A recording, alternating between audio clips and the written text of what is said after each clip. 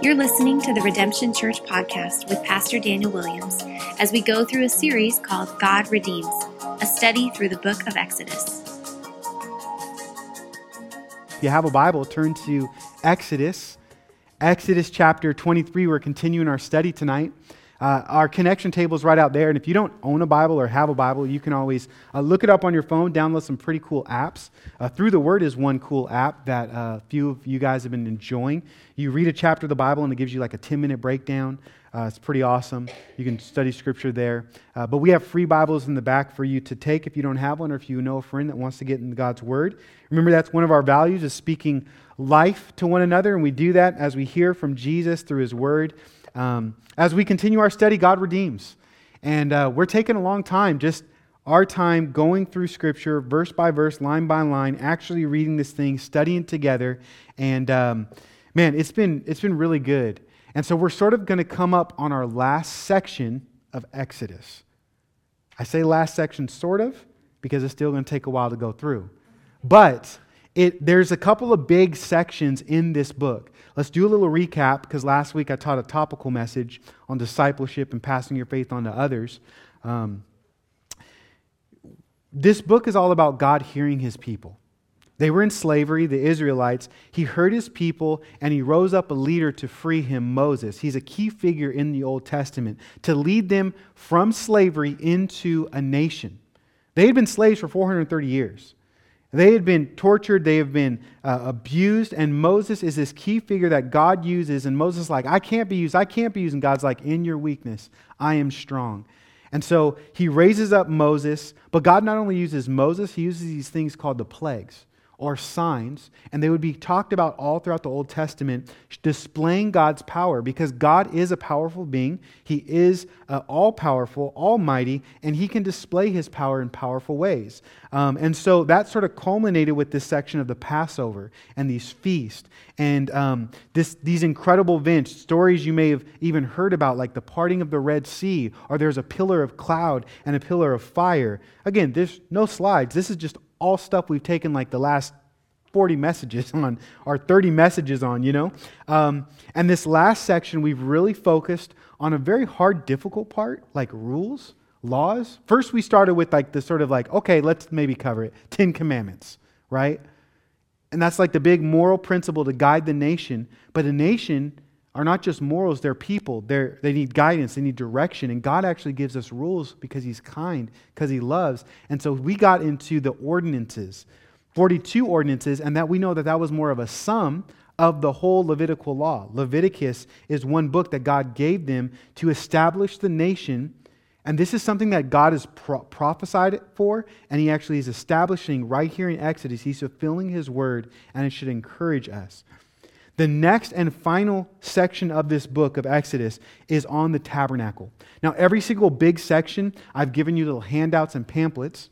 Next week or the week after, 25, Exodus 25, through the end of the book, is all about the tabernacle, the priest, the sanctuaries, the sacrifice, the Ark of the Covenant, like all these things that we're going to look to that actually point us to God, because tabernacle means dwelling place of God. It also is the same word, or where we arrive and get the word as Christians, heaven.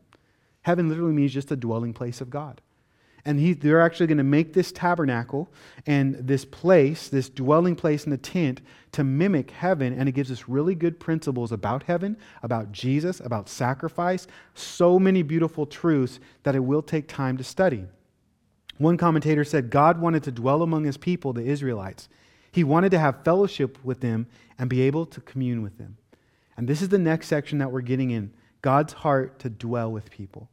His indwelling presence. And we know this, and we should be familiar with this, because we have the Holy Spirit who dwells with us and walks with us, God Himself.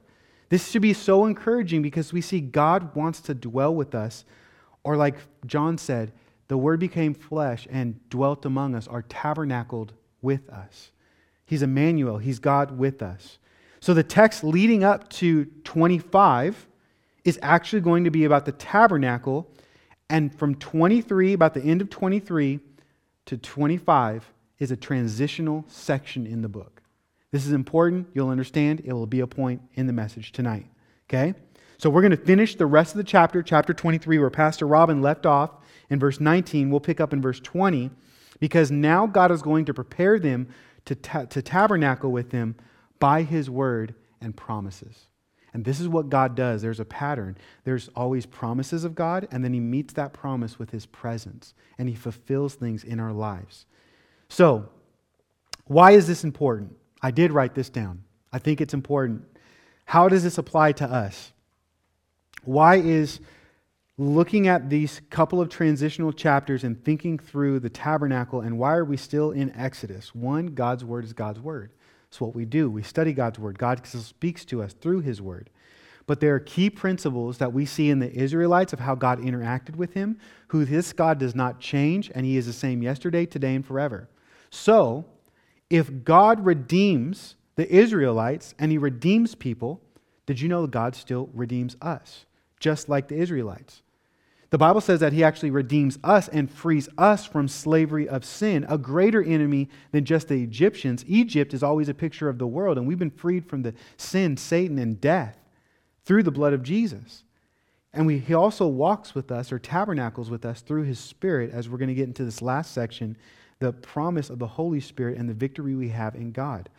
God not only promises victory for the Israelites, but did you know 1 Peter talks about how he's given us great and precious promises to live by, to know, and then he not only gives us his promise, but he fulfills it through his presence, and he is a God that is here today, active today.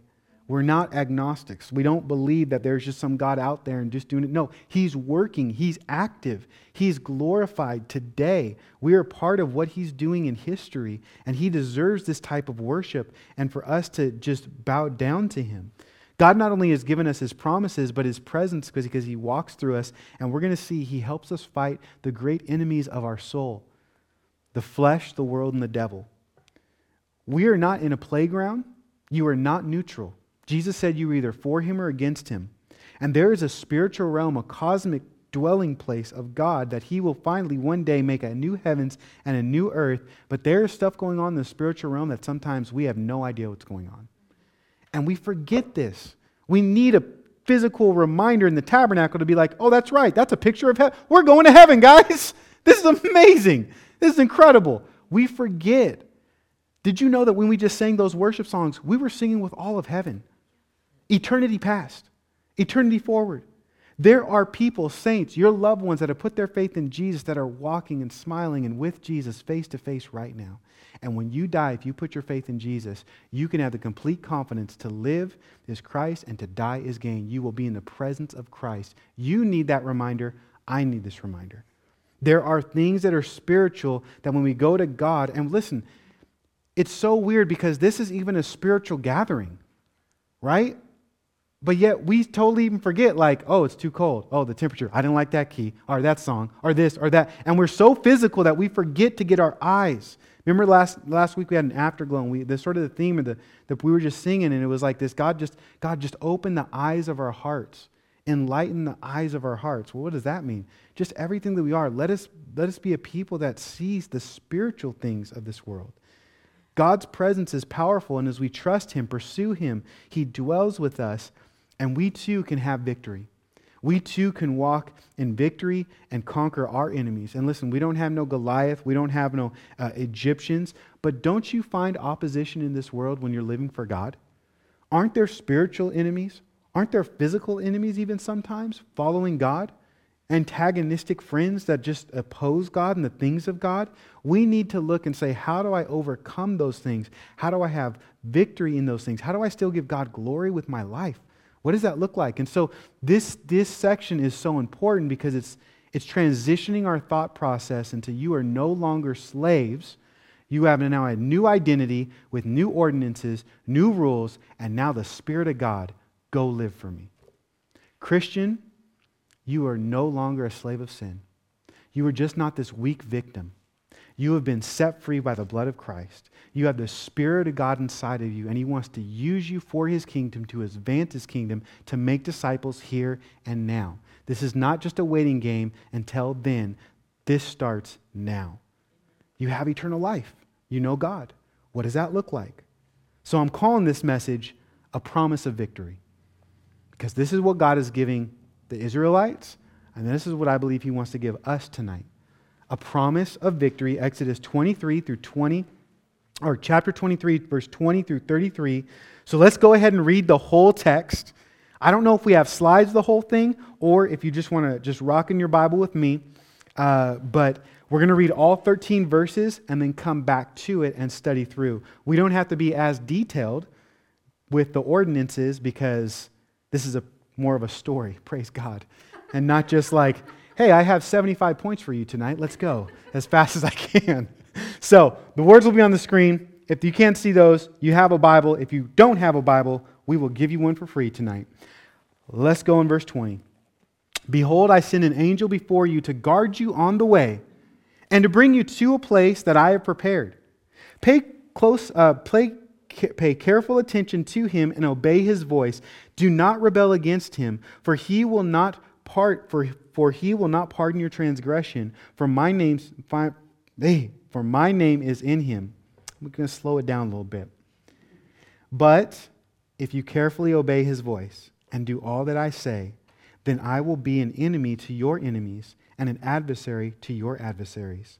When my angel goes before you and brings you to the Amorites, the Hittites, the Perizzites, the Canaanites, the Hivites, the Jebusites, and I will block them out. A lot of ites people. You shall not, come on, you act like you know how to pronounce all those names. You shall not bow down to those people's gods, their gods, nor serve them, nor do as they do, but you shall utterly overthrow them and break their pillars into pieces. This is where they would worship their gods. You shall serve the Lord your God, and he will bless your bread and your water, and I will take sickness away from among you. None shall miscarry or be burdened in your land. I will fulfill the number of your days. I will send my terror before you and will throw into confusion all the people against whom you shall come, and I will make all your enemies turn their backs to you, and I will send hornets before you. Notice this is just a big section. He's saying, I'm going to put this fear. It's going to be a supernatural victory that he's going to give the Israelites, and it's going to be a practical victory. This is just a little bonus, not my notes, but just look at it because I don't want you to get lost in this big text. It's a story. He's saying, I'm going to send this fear, but I'm also going to send hornets. And this, I think, actually happened in Joshua, the book of Joshua. It talks about this. So this is prophecy. It's a promise. Which shall drive out the Hivites and the Canaanites and the Hittites from before you. I will not drive them out from before you in 1 year, lest the land become desolate and the wild beasts multiply against you. But in verse 30, he says, little by little I will drive them out from before you until you have increased and possessed the land. And I will set your border from the Red Sea to the sea of the Philistines and from the wilderness to Euphrates. For I will give the inhabitants of the land into your hand, and you shall drive them out before you. You shall make no covenant with them and their gods. They shall not dwell in your land, lest they make you sin against me.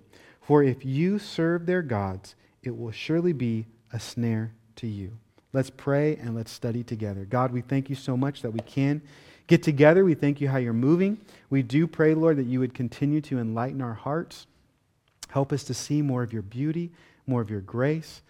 Lord, thank you that the heavenly hosts and the angels marvel right now at the gospel and what you're doing in our lives because you're so grand in beauty. It's the manifold wisdom of the church that you display your glory and powerful might by showing grace and mercy to us. So show grace and mercy to us. Speak through an imperfect person today to be able to give your beautiful people the eternal truths that you want them to know tonight. And so we love you, we praise you, and we ask you continue to be glorified as we always gather in your name, Jesus. And everyone said, amen. A promise of victory. That's what this text is all about. It's a big section, it's 13 verses, but here in this text, God is giving his people a promise of victory over their enemies. And although there would be battles to fight, the victory for God's people would be prophesied and it would be evident, it would be complete, and it would be something that they can actually look to and find hope in. They just had to trust God for what he actually said. Sort of sound familiar to us? We just have to trust God for what He said, because the victory, the battle belongs to the Lord. He already did everything, but oftentimes it takes trust to overcome, to actually have hope. And as we study this section, what I want to do is I want to show you 3 points that will help you personally have victory as well in your spiritual journey to trust Christ. We don't have these points on the screen, but I do want to give you them up front, and then we'll look through them. I want to tell you that there is victory through 1, your focus, verses 20 through 24, your obedience, verses 25 through 28, and your patience, verses 29 through 33. Point number 1, victory through focus. Victory through focus. It was the first 4 verses where God says, I am going before you. Did you notice that? That's the first thing that noticed to me. He's like, you're going to win and you're going to have this victory. And He promises, I'm going to go before you. I'm going to fight for His people. He says, I'll protect you. I'll lead you. I'll speak to you. I'll forgive you even. I'll empower you to win. God is making a declaration about something that He is going to do for His people. You clearly see this promise that God engages with His people and fights for them in the spiritual realm. And we want to remind ourselves today that God is with His people fighting in the spiritual realm. You know, Jesus, He's actually at the right hand of the Father interceding for us right now. God is always moving. The Spirit of God, the Holy Spirit, is always moving on our behalf. He is working. He is guiding. He is leading. He has not abandoned His people, but He walks with us. Remember Moses and his people, and the people here, they would already sing this praise and experience this truth. This isn't just something out there. They've experienced it, and it would continue on. Just like when you experience Christ and the goodness of your God, when He does something amazing in your life, it's not just a one-off. You continue to have hope, and He continues to give goodness to you as you walk with Him. Exodus 15, verse 3, it was the song of Moses. They would scream out, the Lord is a warrior, His name is the Lord. Meaning God fought for us. He got us across the Red Sea. He had all these plagues, and they go on in all of chapter 15 singing, rejoicing. He fights for us. He fights for His people. And you know what? We should be rejoicing in our God that He fights for us. The prophet Isaiah would declare in Isaiah 42, verse 13, this is the New American Standard Version. He says, the Lord will go forth like a warrior. He will arouse His zeal like a man of war. He will utter a shout. Yes, He will raise a war cry. He will prevail against His enemies. Listen, He came humble and meek, but He is a roaring lion and He is victorious. And when He comes, no one that opposes Him will ever win. Not the devil and not even you. You have to understand this.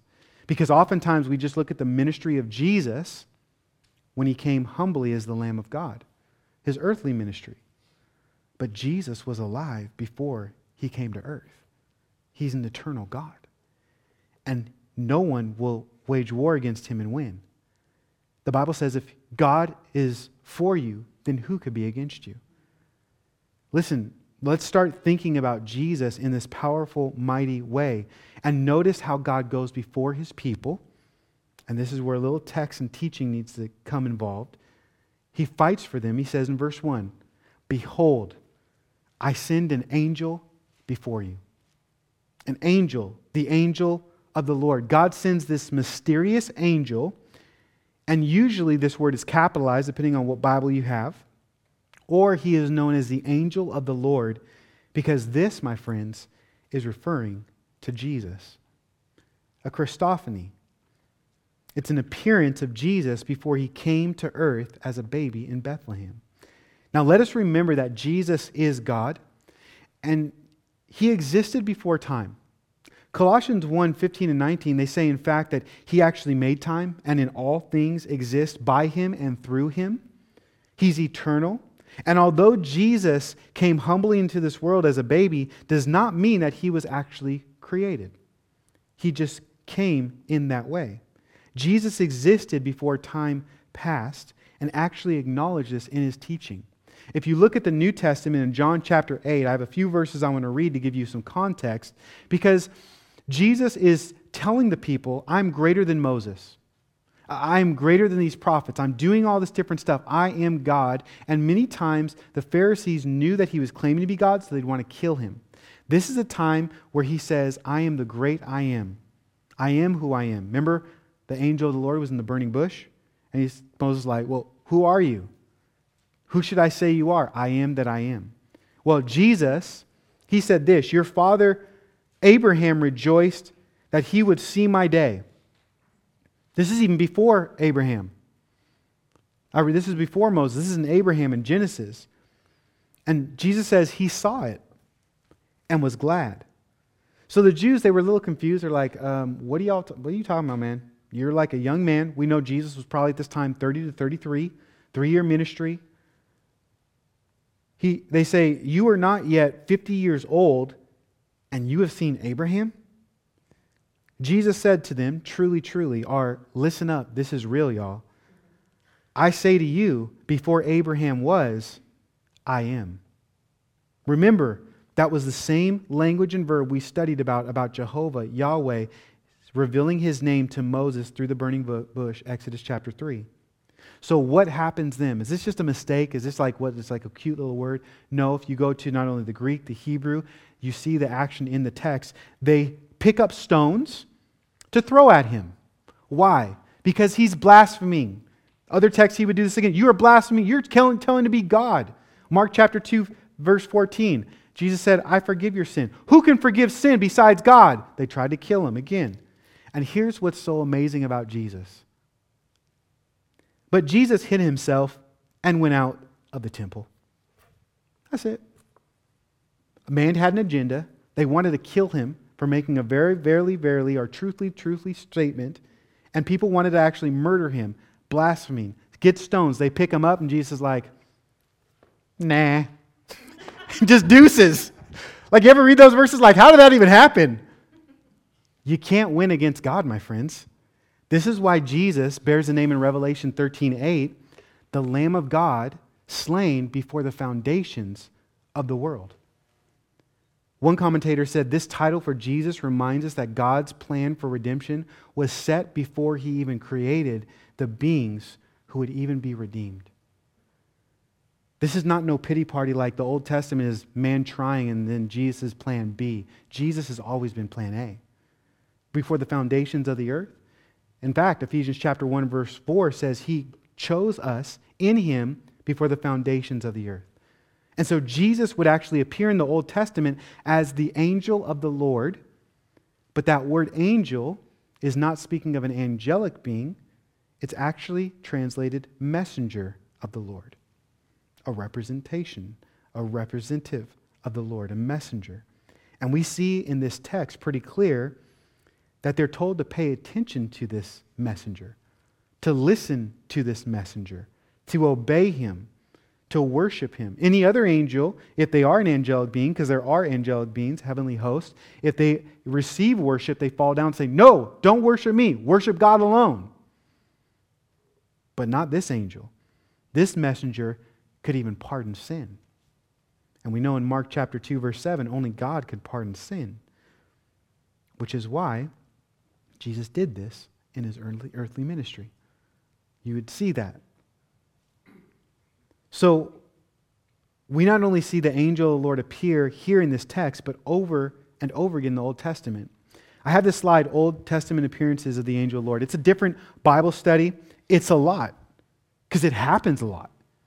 If this was a one-off, we'd be like, wait, hold on, what's going on? No, this happens. Did you know that this angel of the Lord, he wrestled with Jacob?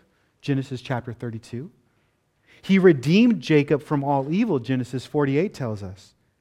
He spoke to Moses from the burning bush, Exodus chapter 3. He protected Israel at the Red Sea. He's already appeared in this book already, Exodus chapter 14, verse 19. He prepared Israel for the promised land. In this text right here, He promises it, and He goes before them and fights. In the book of Joshua, we see probably more of a famous story where Joshua's like, are you with me? Are you against me? And the angel of the Lord says, nope, wrong question. I'm the guy. You need to follow me. If you're following me, you're wrong. He assures and reassures Joshua the victory in Joshua chapter 5, because many of these promises are actually fulfilled in the book of Joshua. He commissions Gideon in Judges chapter 6. He instructs Samson's parents in Judges 13. He ministers to the great prophet Elijah in 1 Kings chapter 19. He actually saved Israel in Isaiah chapter 37. And he even preserved 3 godly Hebrew men, where the king says, "Did I not throw 3 in? Why are there 4? And one looks like an angel of the Lord." He appears in the Old Testament. Well, what's the point of this fascinating point? Is it just sort of like so we can have a couple of Bible facts in our belt or something? No. We receive victory as we focus on Jesus. God is making a promise and saying, look to this person, the angel of the Lord, the messenger, Jesus. John MacArthur said this: the key to victory is in the upcoming takeover of the land would not be the Israelites' military skill, but the presence of this angel who is the pre-incarnate Christ. Too often times we think we will have victory in our lives, especially our spiritual lives, when we try harder and do better. That is usually our focus. If I just nail it down, if I just try harder or do better. But the gospel of Jesus, the good news tells us we are saved by grace through faith, and our faith has an object, and the objection of our faith should be Jesus. He is the object of our worship. God is the one that gives salvation and He gives victory. And if we focus on Him, like the Bible tells us to constantly do so, well, we will find victory because He's the only one that could do it. And He goes before us. We just have to have faith to look to Him over and over and over again. Or like Hebrews 12:2 says, look to Jesus, the founder and the perfecter of our faith, who for the joy set before Him was endured in the cross, despising the shame, and is seated at the right hand of the throne of God. Our focus needs to be Jesus because that is where we get our victory over our enemies. Now, one section when I was reading this, I sometimes read through different versions, translations, or like in that there's headers over the section. And one commentator called this section of Scripture in these verses an epilogue, a promise about the conquest of land. Epilogue. Now, even though I had to look it up. I wanted to give you this term because I think it's interesting and important. An epilogue is a section or a speech at the end of a book or a play that serves as a comment on or conclusion to what just happened. You're saying, what's the point? Just give you a little tension, Come on. Don't you like surprises? Remember how I said there was big sections in this book? Why would commentators and people say that this is an epilogue? Because there has been a huge section, even a book summarized, Leviticus summarized in the law, in doing, in morals, in ordinances, in your strength, in obedience, in rules. And God now wants to stamp and give them a promise and a reminder. This is the focus, not the ordinance, not the rules, Jesus. This section of Scripture is a comment, a conclusion to us that we find victory not in the law, but in God's presence. And then He's about to explain through the tabernacle. And this is what the presence looks like. But don't get it twisted. You're not going to get there through the law. Our victory comes through the presence of Christ. As we abide in Him, John 15 says, we bear fruit. 1 Corinthians 15:57, Paul said, but thanks be to God who gives us victory through our Lord Jesus Christ. So you will have victory in your life as you focus on Jesus. He goes before you, He's already done the work, but are you focusing on Him?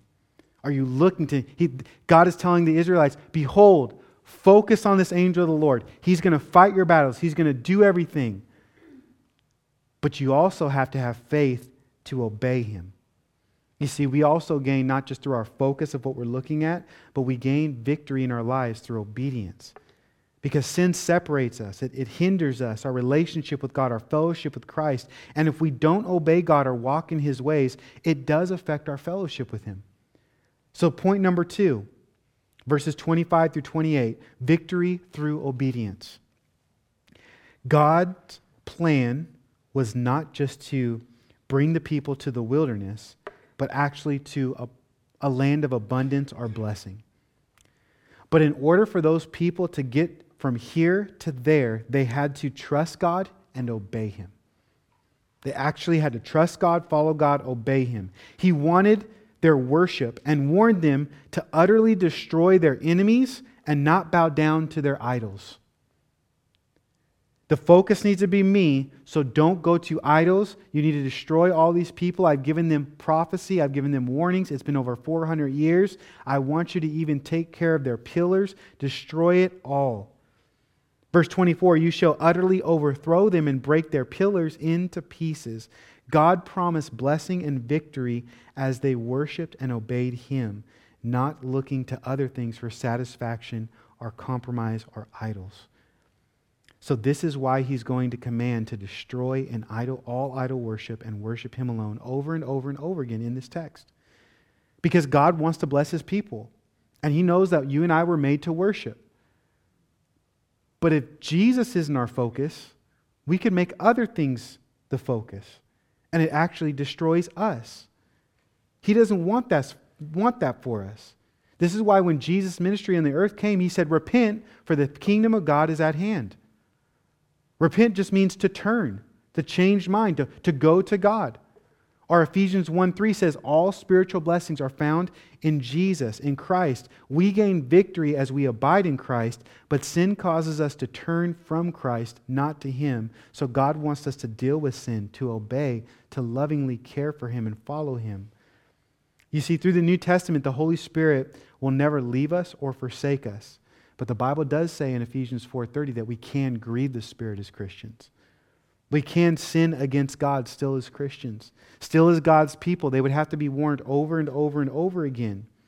And when we sin, there are consequences for sin. Yes, there is full forgiveness. Yes, we can confess. But the reality is, there are still consequences for our actions. What you reap sows. This is why it's so important to what you sow, you reap. Well, this is why it's so important to continually repent and believe, as we're studying in the community groups, this attitude of repentance and faith. And it's a continual cycle of returning to Christ over and over and over again. So we obey God and His Word, and we're going to reap spiritual life and victory as we sow of the Spirit, not of the flesh. Galatians chapter 6, verse 7 and 8. Do not be deceived. This is writing to you and I, Christians.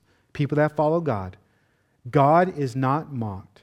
For whatever one sows, that he will also reap. For the one who sows to his flesh will also from the flesh reap corruption. But the one who sows to the Spirit will from the Spirit reap eternal life. And sowing the seed of life is worshiping Christ. Because loving God actually includes obedience. Jesus said in John 14:15, if you love me, you will keep my commandments. So we're not saved from our works. We're not saved by our works, but we're saved from our works to follow God. We overcome by having faith in Jesus, so much so that we lovingly obey Him and constantly turn to Him, and it blesses our life as we trust in the finished work of Christ. I hope that makes sense. It needs to dig down deep into our souls because, again, if we're talking about victory and fighting, oftentimes, too often, we don't trust the gospel and apply it to our lives. This is why coming to church is important for you. It's important for me, hearing God's Word, singing songs, worshiping and taking communion. These things are good practice for our soul. These disciplines, our rituals, our spiritual practices, because they help us turn to Christ and trust Him over and over and over. And we mature as we look to God. Just as Moses went up to the mountain, got the law, and was in God's presence, people knew he was in God's presence, and he shined. If you want to have great purpose and power in this life, you have to look to God's presence. But you'll take the law with you down that mountain, won't you? You'll still want to follow God because now who you are is changed from the inside out. 1 John 5:4. For everyone who has been born of God overcomes the world, and this is the victory that has overcome the world, our faith. Our faith. We not only need a focus on Jesus, but we need a faith. And our faith, the Bible says, has works. It obeys God.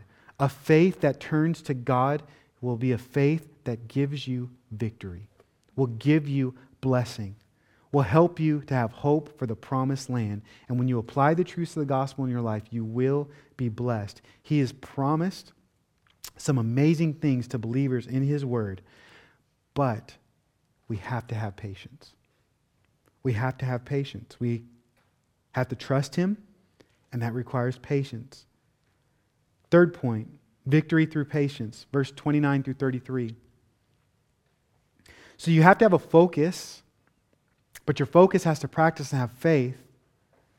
But your faith isn't complete. It doesn't just happen. We're right now walking as Christians like from faith to faith. We're not in heaven. So we have to have patience. They weren't in Canaan or the promised land. They had to have patience to get there. Look at verse 29 and 30. I will not drive them out from before you in 1 year, lest the land become desolate and the wild beasts multiply against you. Little by little I will drive out from before you until you have increased and possess the land. This was a strategic and slow move by God to give them victory. I hated reading that verse 30. Little by little.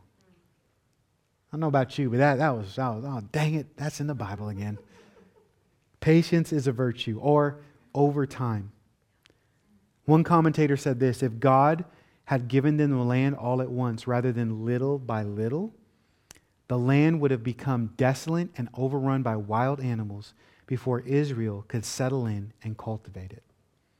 It was actually the wisdom of God to have the patience of God to give them victory in this way. In other words, I wrote this down: the fruit would have broken the branch. If they would have had all the fruit and all the victory all at one time, it would have broke them. It wouldn't have been good for the land and good for them. Sometimes our character just can't handle certain situations. And we know this because in the New Testament, this is how we pick elders, our church leadership, right? 1 Timothy chapter 3, verse 6, it says that the elder, he must not be a recent convert, or he may be puffed up with conceit and fall into condemnation of the devil. They could have been puffed up, conceived, or being condemned by the devil, thinking it was all their victory or all this or that. No, it was God's victory. He promised it. I'm going to go before you. I'm going to do it this way. I'm even going to give you some supernatural stuff, fear in the people's eyes, and I'm going to send some hornets. Some translations literally have been like, well, maybe the hornets were the Egyptians. No, bro. In Joshua, it's really a prophecy. Hornets came, they stung people. It was amazing. You should read it. Study your Bible. But it's incredible to me that in God's wisdom, He knew that. He worked in a supernatural and a natural way, and it was just a slow grind. Guys, God's going to work in your life in a supernatural and in a natural way, but it's going to be a slow grind. You're going to mature. You're going to develop. You're going to grow. I guarantee if you just do not quit, what does the Bible always exhorts us to do? Just don't grow weary in doing good. Hey, be steadfast, but then also be immovable. Steadfast means you hold it. Immovable means you hold it under pressure. Okay? It's like giving you the double dosage. Just don't give up. Don't quit. Keep trusting. Have hope. Hang in there. This isn't your home. It's a temporary thing. You have verses for that. You read that. But this should actually affect our living. I wrote this down. It's a shame we always get mad at God when we have to wait. Isn't that a shame? That's my natural reaction. I'm ashamed of myself. When I have to wait, rather than thinking about God's wisdom of who He is and praising God that He doesn't give us everything that we want immediately, so that we would even have the audacity to think it's all about us and not about Him. Or we would get the blessing, and that blessing would be so big, so weighty, so heavy, we wouldn't even have the character to even enjoy the blessing. You know, Robin and I talk about this all the time, our kids as well. We always talk about, like, if you were to win the lottery, what would you do, right? You ever do that before? It's not off my notes, so I'm just giving you a little real illustration, okay? I would always give money to everyone in the church. You're welcome, okay? I'd tithe out that thing, I'd offer, and then I'd get just special, like, you need a car, and you need I'd be like Oprah, you know what I mean? Very generous person. But did you know, studies show this, most people that win the lottery go bankrupt. Most football players that win millions of dollars, they retire with nothing. They spend it all. They don't know management. I think about that sometimes. God, thank you so much. You were so good. You're not going to give me all the blessings because I'm not even there yet. Because the Bible says those that wait upon the Lord shall renew their strength. When you wait upon God to work little by little, you'll appreciate. And you know why this is hard and why we don't like it? It's because it's suffering. The Bible teaches you will suffer in this life. And that is actually a fiery trial that should be expected, and you should have some joy, James says, because when that's suffering, you'll preserve and it produces some amazing fruit. But dying to self, my friends, is so hard. Dying to the flesh, picking up your cross and following after Jesus, giving up your plans, your pleasures, or even what you thought would be good for your life and saying, Jesus, I trust you, is very hard. But the Bible says it's very victoriously glorious. You can actually have hope in God as you allow Him to work little by little, as you focus on Jesus, as you obey Him and wait for the promised land that we all have. We know it's a living hope, the hope of heaven, but we need some patience. We need a community like a church to remind us it's worth it. Man, 2 years ago you were struggling with that, but you overcame, and now you're struggling with this. But guess what? God's been faithful, so He's going to continue to be faithful.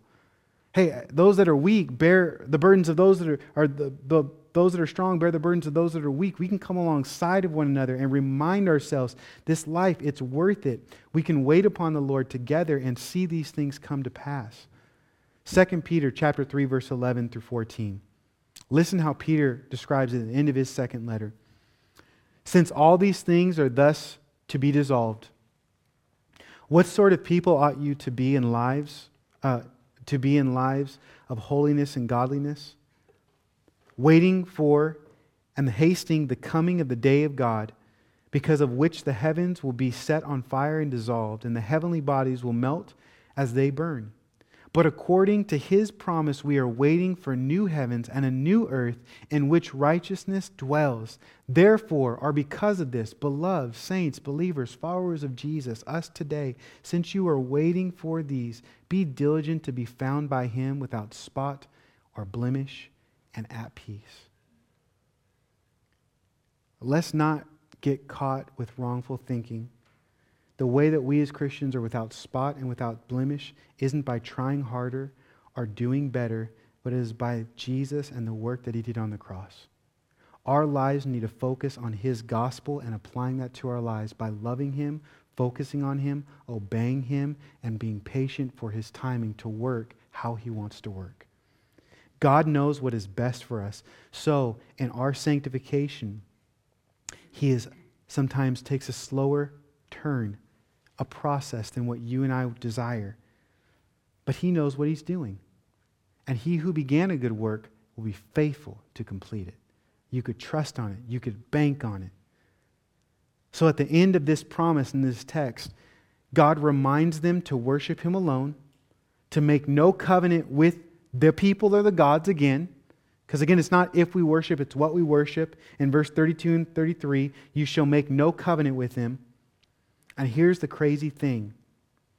Even with the promise, the Israelites still disobeyed. Remember Joshua? Joshua chapter 9, it actually talks about how the Israelites, they did make a covenant with their enemies.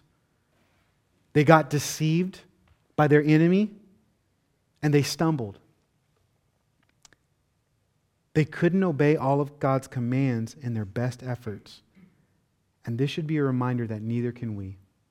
This is why it's so important that our focus must always be Christ. Our focus always has to be Christ and the work that He's done to get back to Christ, and the cross is actually how we get sanctified and mature and develop. As we move from this large section of the law, we should be reminded again that no one can obey it perfectly, even after God does a ton of work in your life. Like they had already given a praise to God that He's a warrior in Exodus 15.